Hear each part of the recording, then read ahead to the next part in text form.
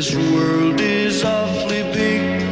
Girl, this time you're all alone. But it's time you started living.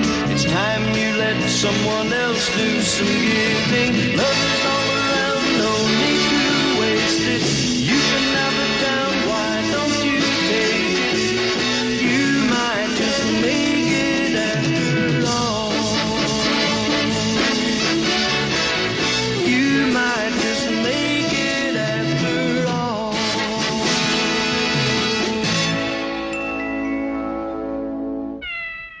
Welcome to After All, a cross-generational podcast dedicated to discovering and rediscovering the social, political, and personal impact of The Mary Tyler Moore Show. I'm one of your hosts, Ariel Fisher. And I'm Sylvia McCann. The other host, the other half of this cross-generational podcast. So, welcome to episode 2. Today I am a ma'am. The follow-up to the pilot for The Mary Tyler Moore Show. And the synopsis, according to IMDb for this, is frustrated with their single status. Mary and Rhoda invite dates to a, quote, little gathering at Mary's apartment. Before we started watching the episode, we were discussing, Mom, you actually pointed out to me, you're like, it's strange looking at her Mary, because she seems so much older than myself. Correct. Than you. Than little baby me. Than little baby you who's 29. Yeah. And a half.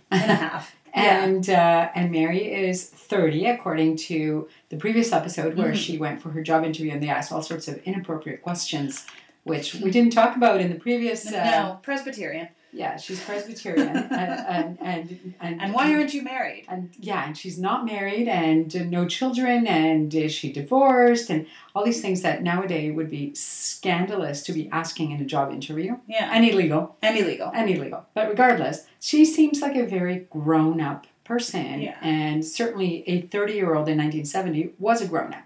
Yeah. You were mostly married and often owned a house and often by then had children. Or they were quickly on the way. And so, it's just an interesting observation that we mature more slowly today. Yeah. And we launch more slowly today. Yes. And it's interesting keeping that in mind because we started talking about that and... Because I don't feel grown up. I don't feel like, and I'm 29 years old, I'm almost 30. I do not feel like an adult. Right. And I'm starting to think that the entire concept of feeling like an adult is just a fallacy. It is. And nobody ever feels like an adult. That is true. So do you still not feel like an adult? That is true. This is correct. This is correct. I do not feel like an adult. I'm 61. And so your feeling of the imposter syndrome of age, yes, actually is I think is quite true for most of us who were coming of age in 1970 and have continued. Perhaps our parents felt like adults, but I don't know that I ever did. I would be interested. I wish I had asked abuelito or abuelita about that. If they felt like adults? Yeah. Yeah. Because that would be interesting to know. Now, granted, I don't know how much they would have talked about it because their generation didn't discuss such things. No, and I think they didn't have the options that my generation had and the insane number of options that your generation has in terms of how you want your life to evolve and to develop. Mm-hmm. Because you can do anything you want and everything is okay. Yes. Whereas then, especially if you were a woman. Right. You had less options and or if the options were there, they were frowned upon more. But in the case of like Mary and Rhoda, they are young by our standards. They're your age. So I see that as extremely young, independent young women.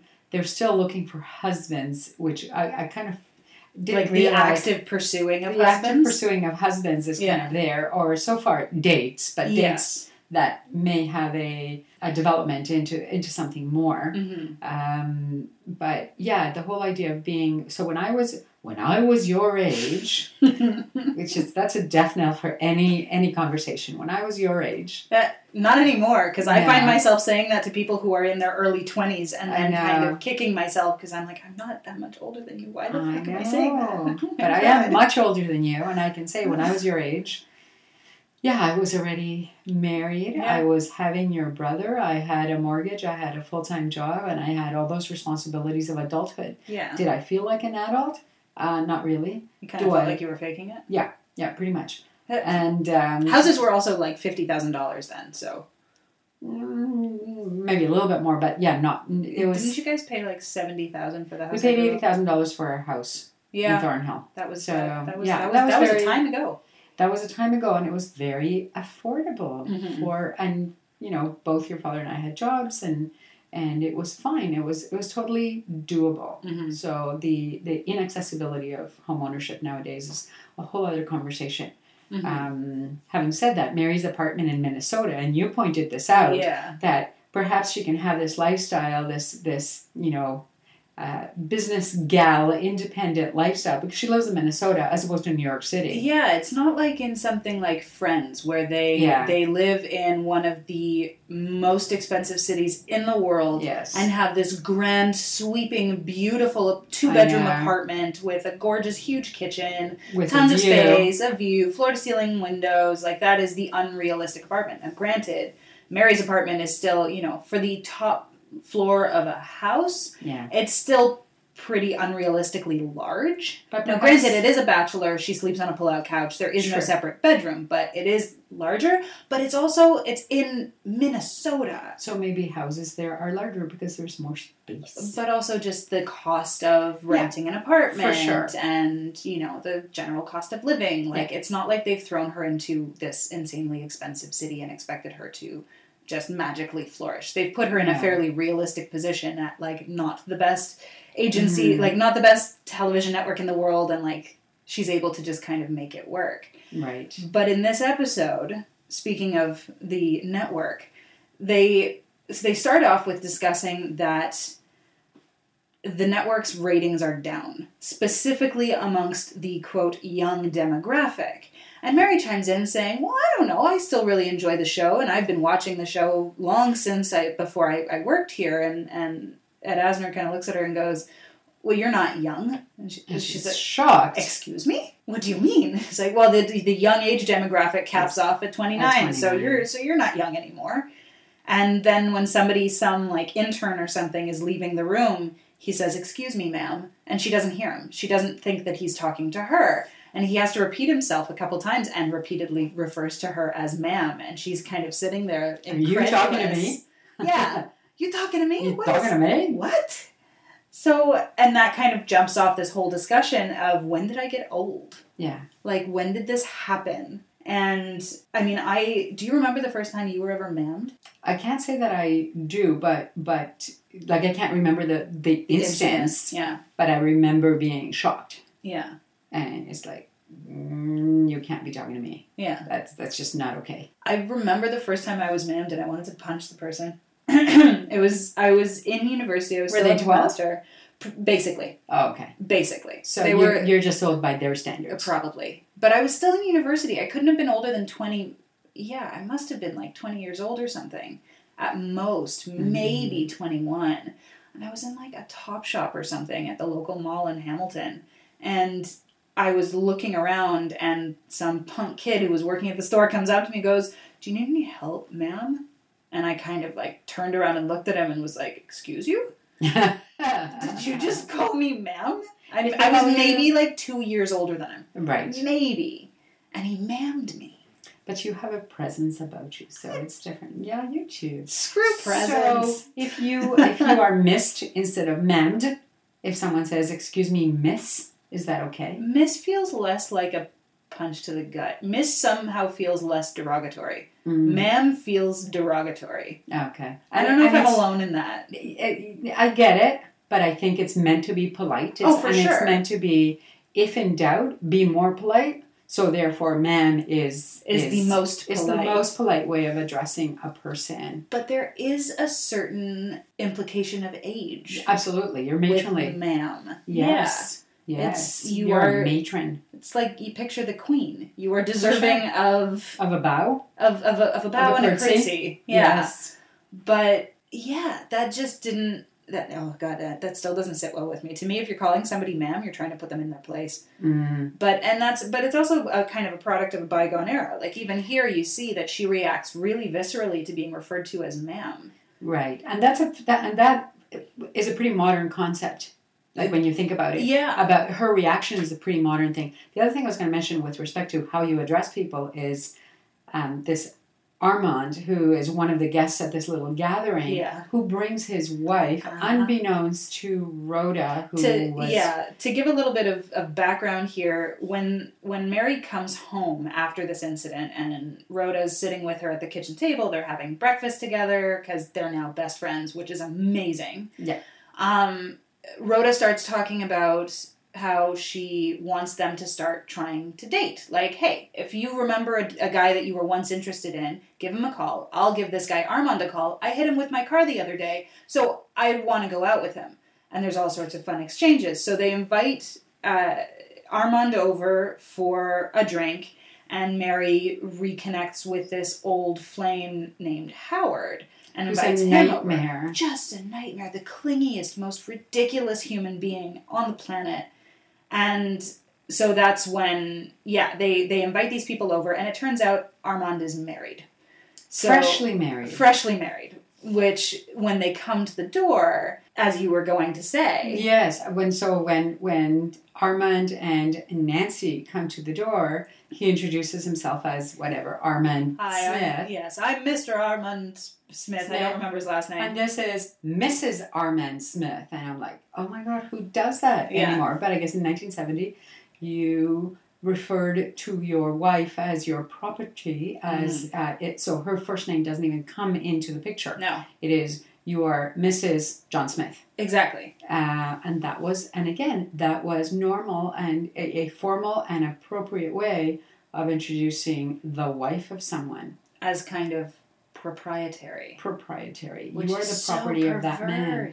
Yeah, it is. Like, that's so twisted. Yeah. And she's so happy to be called Mrs. Armand whatever the hell. She's thrilled. She is a new wife. Yeah, that is her lot in life. And of course she's pretty and petite and perky and blonde. And Rhoda starts eating. Yes. Because she said she wanted to lose 10 pounds by 8:30. Yeah. And then as soon as she saw Nancy, the new wife of her formerly intended boyfriend, she starts eating. Dumps all the bacon, the bacon chips on her lap, the bacon curls on her lap, and just starts eating. And it's, oh my God, it's so funny. It's a very funny scene. Do you know what I remember? And this is apropos of Mrs. Armand, whatever. Yeah.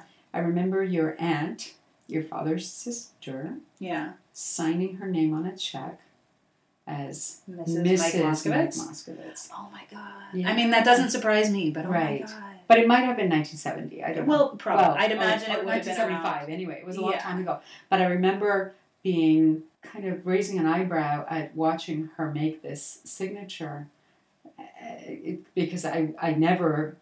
You never would have done that with that. I never would have done that. It would never have occurred to me not to put my first name. Yeah. It erases your identity as a woman, as a person. You're just a piece of property to your husband, at least on paper. Yeah, and it's that in and of itself, I think, is an interesting conversation because I've had that talk with other women who are more than happy to take their husband's last name. I mean, you took Dad's last name. You now have Carrie's last name. Right. I don't think you would have gone back to Barinholtz. If I had, and I think that was a thought process that I went through at the time.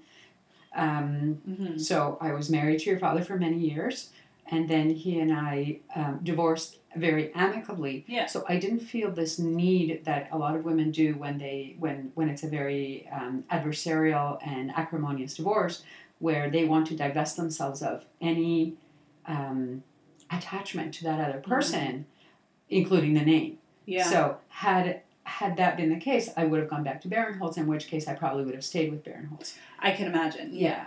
But that never happened, and it seemed strange to keep your former husband's name. Definitely that, but it also would have seemed strange to, at that point, years later, to revert back to Barinholtz instead of just going to Macon. Fair. Yeah. So that was the rationale in my your decision. Yeah. And I know I've spoken to a lot of women around my age who are getting married who are like I said, very happy to take their husband's last name. It's almost kind of like a badge of honor. And in some ways... I think Amal Clooney kind of rekindled the idea that you can be a professional woman with worldwide accolades for the work that you do and still take your husband's name and be okay with that. Yeah, and it's always really fun, specifically with the Clooneys.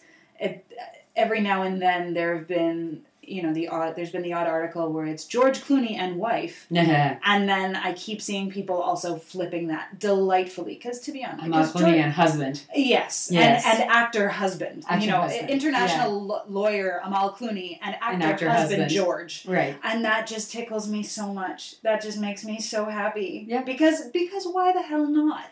She does amazing things. Yes, she is does. Such an incredible woman. Yes, she does. And in the grand scheme of things, her work is more important than his. Infinitely so. Yeah. But, I don't think, Bob and I have been together for 4 years. I don't see myself being with anybody else. If we do ever get married, I don't honestly see myself taking his name.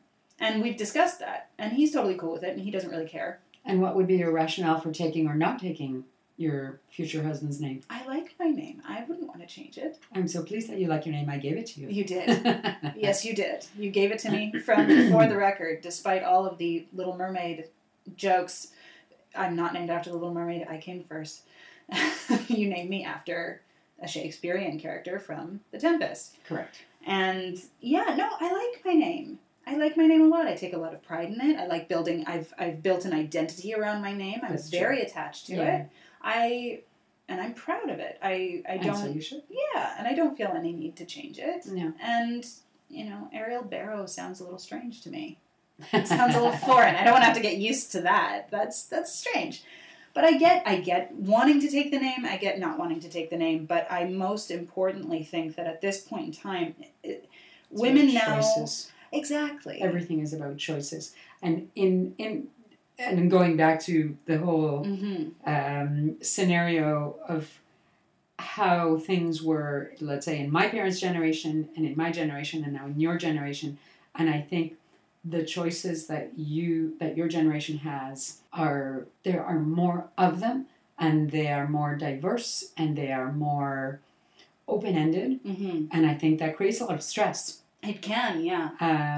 It's a good and a bad thing. It's almost like people graduating from their undergrad they have too many options to make a decision, so they just go straight ahead and go into a master's degree, and then maybe another one, and then maybe a PhD, because they don't take the time to sit back. Because it's easier to be in school and be still a work in progress than to come out and say, now what am I going to do with my life? Yeah, and sometimes when you have the luxury of having those systemic choices available to you, like staying in school longer and doing the master's degree, or getting married and taking the name, or getting married and having the kids and following in that kind of designated path.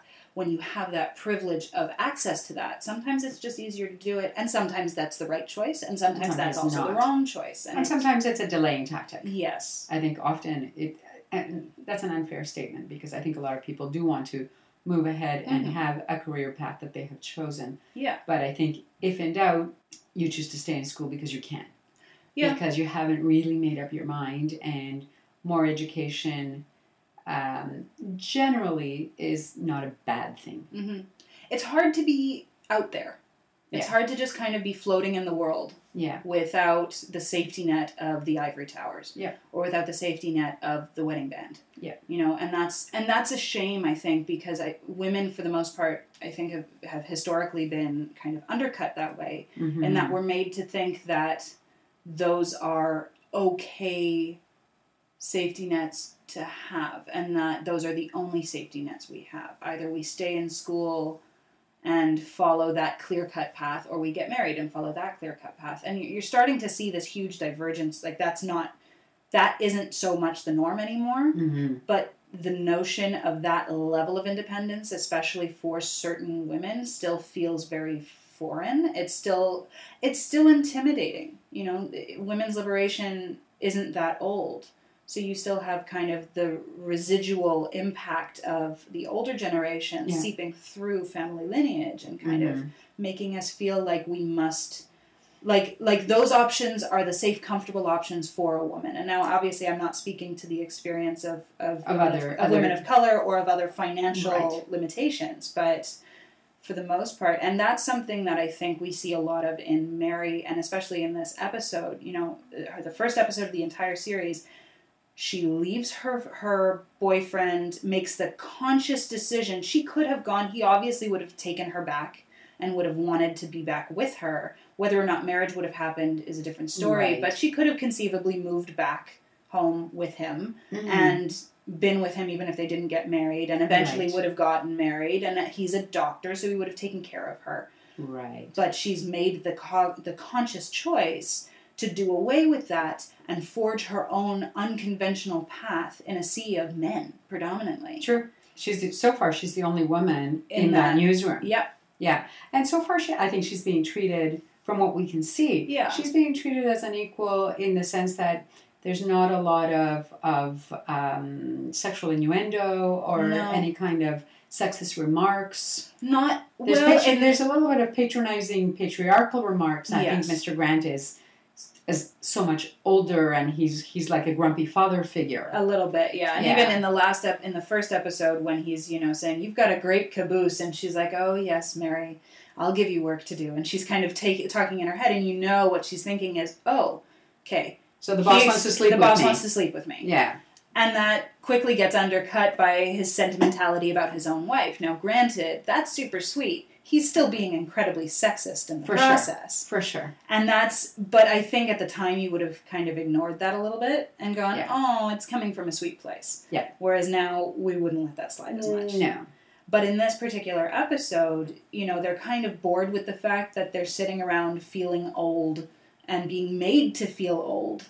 And they don't have any dates. So they're kind of, in the back of their mind, I think they still have this fresh feeling of, well, we're women, so we probably should date. Because I guess the end game is that we wind up with somebody, because being alone is then we become spinsters. Right. And that's still very much... And yet, I think Rhoda makes some comment somewhere along the line where she made some comment about that women can have perfectly happy lives without dates or without the prospect of marriage looming around the corner. Yeah. So she does say that, and yet I think society doesn't really allow them at that early stage to feel good about that. Exactly. Yeah. Yeah, I don't think that was pretty common yet. No, and especially in the show. Like, they do a very good job, though, of being kind of open about it and about these single women looking to date. And even if it's just for the sake of something to do on a Saturday night. Of having fun. Yeah. Because God forbid women have fun with, dating and sex and sexuality. What a concept. Now, the whole sex thing... That doesn't really factor in. It doesn't really factor in. And I guess as we go through the episodes, we'll find out whether that is even implied. Mm-hmm. Because this was still early days. And in the first episode, when the dumped boyfriend comes back to visit, the implication is that he wants to have sex with her without the promise of marriage. Exactly. And so she kind of dumps him for many reasons, including that one. Yeah. So that there's still that morality issue of I've dated you for 2 years, you haven't proposed marriage, and now you're coming back and implying that we should sleep together. And that's not going to happen. No. And there is an element of kind of, I guess, that chastity, that purity. Yeah, we keep it locked until marriage. Yeah, which is also, I guess, there is definitely that implication that if you're not in a serious commitment, obviously they were having premarital sex. Oh, I don't know that that's obvious at all. No? I don't think that that's necessarily implied. No. Really? Yeah. Because to me that seems implied, but then maybe that's also me coming to it. That's a product of your generation. Fair. Because that's the default. Yeah. Is that you assume that if you're dating somebody, then you're sleeping with them. You're sleeping with them that is so not a thing. A thing. So even at the time, that would have been complete. Like premarital sex would have been just too taboo to represent. No, I wouldn't say. I mean, this was post-pill. Okay. Yes. True. But I think it would have been something. And she's 30 in the show. Mm-hmm. But it's not a given. Okay. It would not have been a given as it is now. Okay. Yeah. So, different point of view. Yeah, completely. Because that, to me, is kind of that she put the kibosh on him trying to have sex with her because he wasn't it's not going to go marriage. Because it's not going to go anywhere, Right. and I want for more now. Right. Not necessarily because, well, you're not going to propose marriage, so why would I sleep with you? Like, Right. it didn't connect in my mind that way. Right. Because why on earth? Yeah. But it, I'm reminded, I don't know why, but the whole, you're over the hill thing makes me think of, and directly related to marriage, because there is, I guess, that implication that she's 30, she's not divorced, but she's also never been married, so she's kind of past her prime. Yep. That kind of resonates with me because of when I was in Southeast Asia. I went backpacking in Southeast Asia about 5 years ago, and when we were going from Laos back to Thailand, we took a boat along the Mekong River and stopped off and stayed with this little tribe that lived there. And our tour guide kind of translated everything for us, and we were speaking with some of the village elders and the chief of that tribe, of that town and everything. And they were asking us so many questions because at this point in the trip, the only people that were left on the tour were women. And we were all in our 20s. Now, at the time, I guess it was 5 years ago, I was about 4.5. I was about 25. Okay. And they were asking about my husband and about my kids. And asking, how old my kids were and how many I had. And I was saying, I don't have any children. I'm also not married. And people laughed. And they giggled and were kind of in awe, like, wait, how old are you again? And I would tell them I'm 25. And what they told us, they translated it through, obviously, our tour guide. And he's kind of snickering and looking at us like, this isn't going to go well. If you are over the age of, I think it was 20 or 21, and you haven't, A, gotten married, or B, had kids, you are considered expired. Oh, wow. So by 25, I was told... You are an expired. I am an expired. Your best before date has happened. I am an expired woman. The eggs are bad. Take them off the shelf. We're done. And that was kind of shocking to me because I'm kind of sitting here going, I'm still a baby. What are you talking about? I don't have this. So it's kind of funny to see that represented. The cultural differences are huge. Well, the cultural differences are huge, but you can still kind of see, at least historically at the time, that for 30, if they didn't, it was kind of shit or get off the pot. Yeah. Right? And you can see them exhibiting this pressure. Mm-hmm. But, so in so doing, they call Armand, and they call Howard, and they invite them over for a drink that gets mistaken for dinner. And then everybody's hungry. And that's the end of the very awkward evening. Very awkward evening. But it's hilarious because I found it really interesting when Mary gets off the phone with Howard and he's talking about, he's asking her, do you need chairs? Are you good for glasses? Oh, yeah. Do you need this? Do you need that? And she's desperately trying to get off the phone and making up excuse after excuse after excuse. My bath is running over. My bath water's running over. There's something on the stove. Somebody's calling me. I just have to go. And then she hangs up the phone and goes, I remember. And Rhoda's like, what? And she's like, I remember why that didn't work out. It's too much. And she says, what do you mean? It's too much giving and too much love and too much needing and too much caring. Everything. And it's just too much. And then Rhoda turns and says, well, if, as my grandmother used to say, if that's the worst you ever deal with, consider yourself lucky or something like that, which is such a, a booby sentiment. But that kind of resonated. I get that. Yeah. I totally get that. And I don't know whether that's this particular character, the Howard character, and is he the kind of character that women cringe at because they want independence? Now, there is the polar opposite, the guy who doesn't give a shit about anything and doesn't give you the time of day. I don't think anybody wants that in a relationship. No. But this guy is too much. Too much of everything. Too much of everything. He smothers you with attention. But it's also, it becomes... It's smarmy. It's smarmy and it becomes incredibly inappropriate, especially when he shows up. And it's just gawking at her physicality and how, oh my God, you're such a knockout. You're the most beautiful woman in the world. And all of this pressure on nothing but her looks. And you get better with age. Yes. You said and that. It's like, you're better than ever. And so the whole age thing comes into that conversation as well. And it's just, you're right, it's smarmy. It's smarmy. And it's so inappropriate. It's cringe-inducing. Oh my God, the entire episode I was just cringing, going, ew, ew, ew. Yeah, ew. Did you ever date anybody who was like that when you were growing up? Anybody who was fawned over you too much, or was just way too much?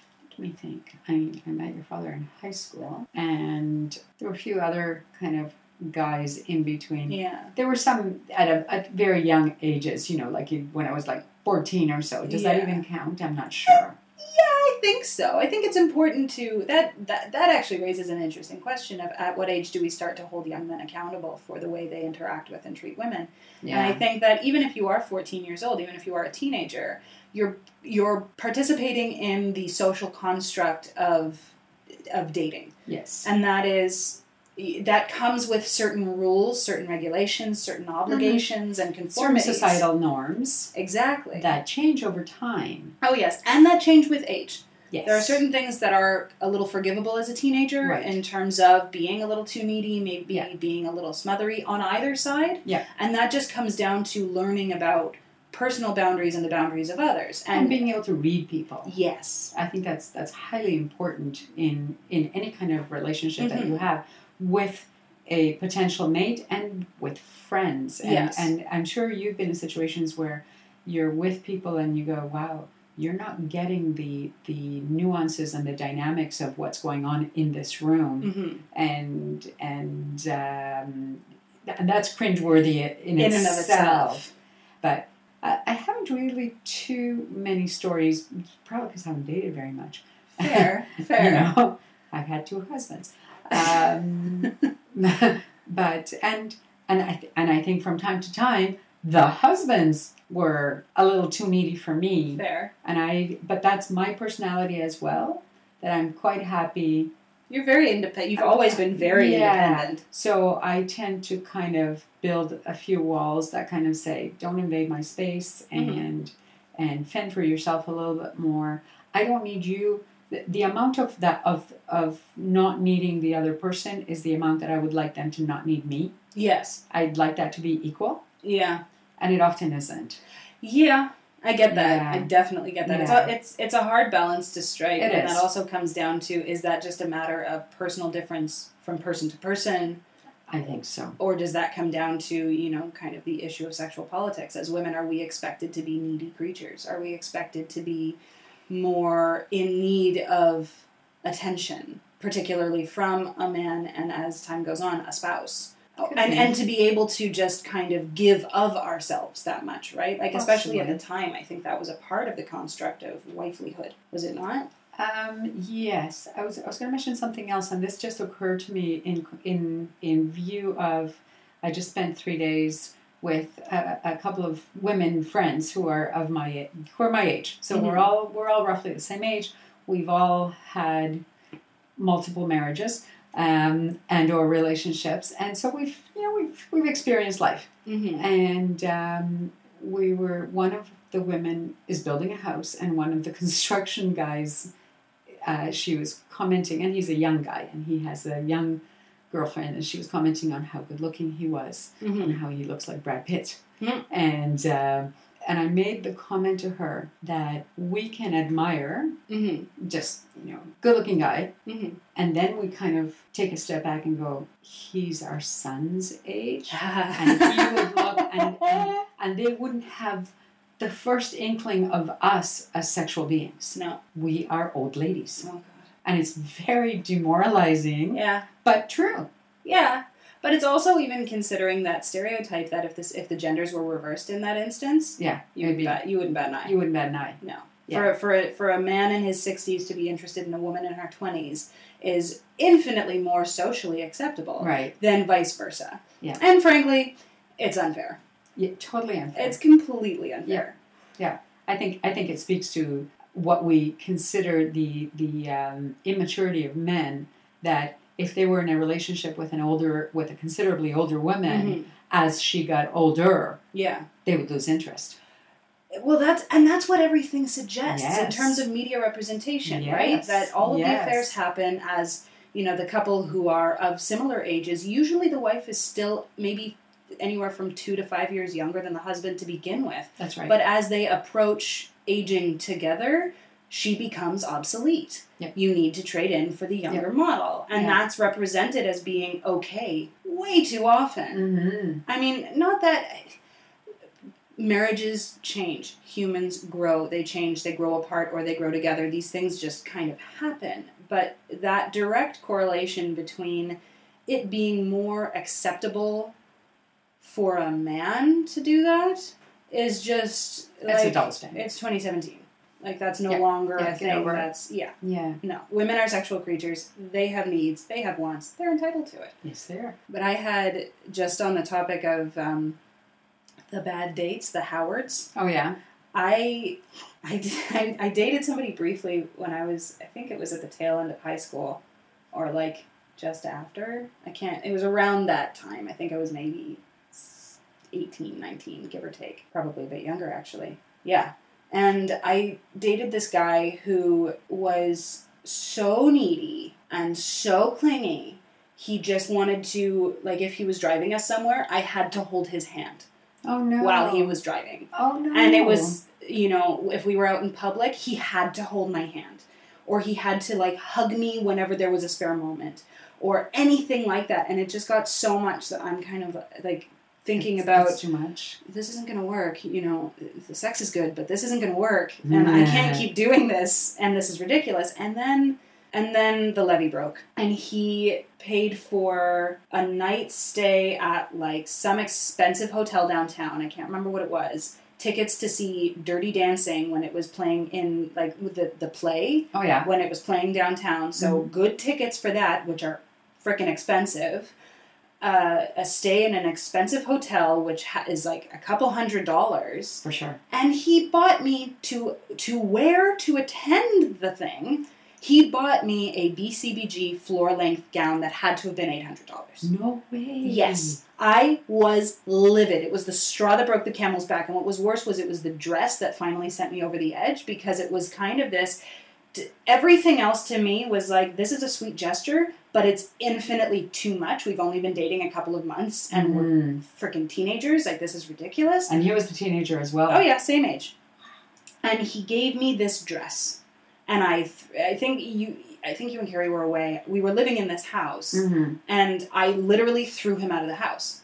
I gave him back the dress. I was livid, and I'm looking at him going, you're trying to buy me. Yeah. You're trying to dress me. You're trying to make me into... Yeah, you're trying to control me. You're trying to make me into... a stylized image of what you think a girlfriend should be. Exactly. To do the things that you think... I'm supposed to go to the clubs and look pretty. And to go to the plays and look pretty. And to stay at the hotels and look pretty. And to fit into this caricature and do these things. Now, granted, it was an incredibly nice dress. But... and it was also... I liked that gown, and if I'd had a need for it, I would have wanted to buy that for myself. Yeah. I would have wanted to do that for myself. It's the kind of gesture that someone might do for their partner after 10 years of marriage. Well, exactly. Not after 2 months of dating. No! Yeah. There's a stage in time where giving somebody a really nice gift just because is totally okay. It's lovely. And perfectly acceptable, and in fact kind of appreciated. For sure. Whereas when you're just starting to date somebody, you start lavishing them with tons of expensive stuff, and it's just why... They're buying something. Exactly. They're buying something. It's so not okay. Like, no. I mean, Bob and I had been dating for, I think, a little over a year or so. I think we were already living together, and I bought him, for the first time, I bought him a Por Si Acaso, a Just Because gift. Right. That was the Criterion edition of Godzilla. Perfect. And that was like $30-odd. But that's the right gift for him. Yeah. But you knew him well enough to know that. But it's also not an $800 gown. Like, what the hell? I remember being furious, and that was... For some reason, all the physical stuff I kind of pushed off and was just like, okay, whatever. Eventually, this will fizzle out. I'll get tired of you, and we'll call it quits. We'll move on. But this happened, and it was like, nope, you're out. Leave. So how did he react to being thrown out of the house?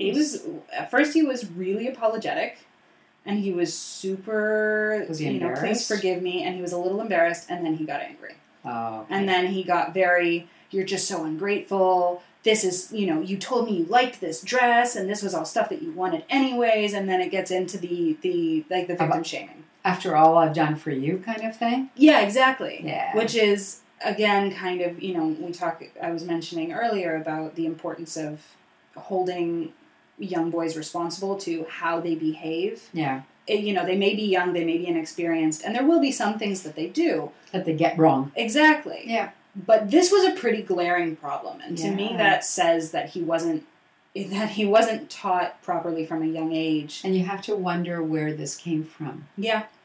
Yeah. Like, where did he learn that this kind of over-the-top generosity with strings is okay? Yeah.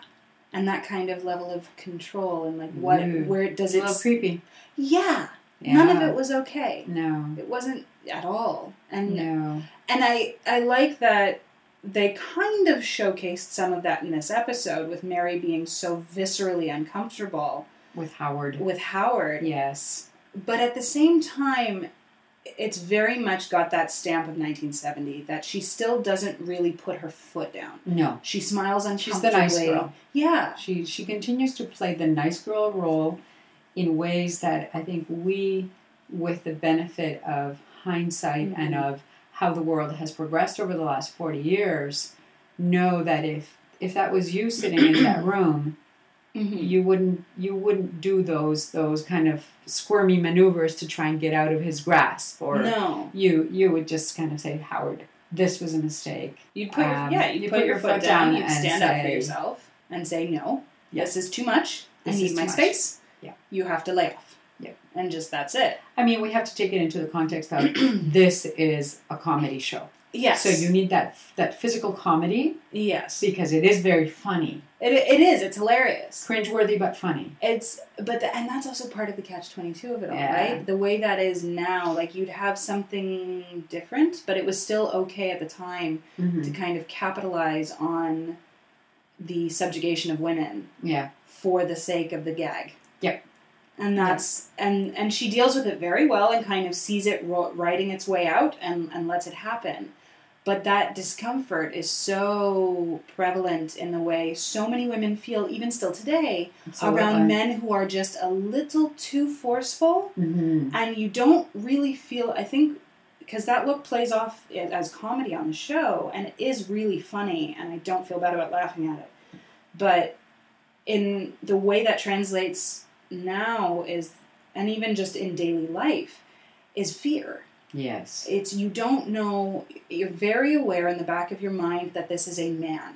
Yeah. And with that comes the implication of force, of strength, of privilege, and of dominance. Yes. Which are all, most of them, societal constructs. I know that I've had men be inappropriately lavishing of compliments and things like that with me. I've had that as well. And you kind of smile and thank you, and that's fine. Yeah. Or, and you have to kind of play it off as if you're grateful for the attention, because when you don't, it backfires. And you're afraid of what that, like, I've had those feelings that you see in Mary's face where you're kind of, I don't know what to do here. I'm uncomfortable. Yes. And there's no graceful way of getting out of this uncomfortable situation. Without offending them or putting myself at risk. And of course we are socialized into not offending. Yeah. I think a little less so now. Like I still have that, but I'm starting to find myself in a position where I care a lot less. Yep. Whereas if somebody catcalls me now on the street, I will tell them to go fuck themselves.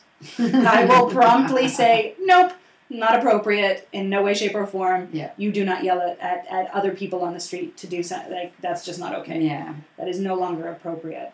But there are still instances where I don't, and instances where it becomes incredibly uncomfortable. Yeah. But we're expected to just suck it up. Yeah. Well, it's funny because when I'm out, let's say, walking the dog, and if I'm wearing, my hair in a ponytail and sunglasses and a baseball cap, it's kind of hard to tell how old I am. And I get looks, and I'm like, you're such an idiot. You're 35. You don't know that I'm a grandmother, Oh, man. But you don't, to be fair, you also really don't look your age. I appreciate that, but, But still.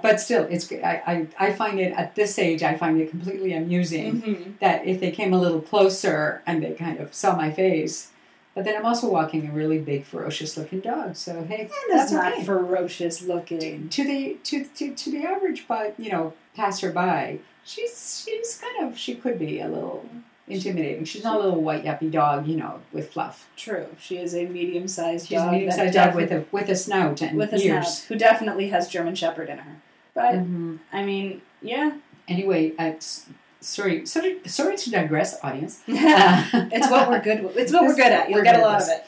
But back to the show, I found Rhoda's comments about so Rhoda's date comes with his new wife. Yes. And her running gag with the date with the wife is that she's now friends with a couple. Yeah. So she's now, the best friend of the wife. Yeah. Because she now dates a couple instead of the individual.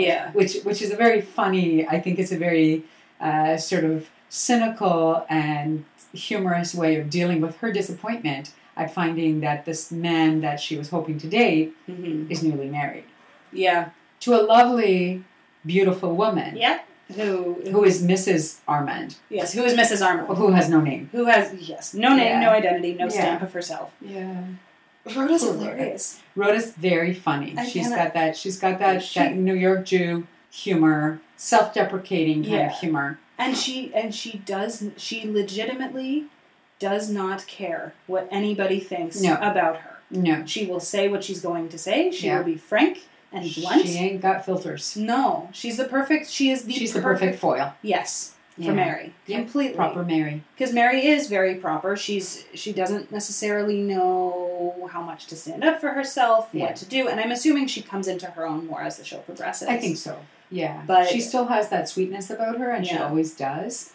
And Rhoda still has that edge about her, and she always does. But I think as the show progresses, both of those extremes become softer. Yeah. And kind of balance each other. They rub off on each other. They rub off on each other. Mary gets more of a backbone, and Rhoda softens her edges. Yeah. I'm excited to see how that progresses. It'll be fun. It's very fun. So next week on After All, we will be looking at the third episode, Bess, You Is My Daughter Now. And according to that, so next week on After All, Mary agrees to take care of Phyllis's precocious daughter for a few days. So you know that's going to go well. You know that's going to be interesting. So tune in next week to the show and see what happens with the precocious little Bess. And in the meantime, you can find us on... Last week, I didn't know exactly where you could find us on Instagram. We were lost in space. We were lost in space. But you can email us at afterallpodcast@gmail.com, or you can find us on Twitter, Instagram, and Facebook at After All Podcast. So all 3 social media platforms at After All Podcast. And, of course, you can listen to the show on SoundCloud, Google Play Music, Stitcher, the Pocket Casts app, and iTunes. Please share us with your friends on iTunes. Like the show, give it a rating, subscribe to the show. The more you subscribe on iTunes, the more visible we become, and the more people get to find our show and share it with us. And we're so much fun. We are. We want people to like us. We do. We want people to like us and like our show and engage with it. So do engage with it. And, of course, thanks to Modern Superior for giving us a lovely home. And we'll catch you next time on After All.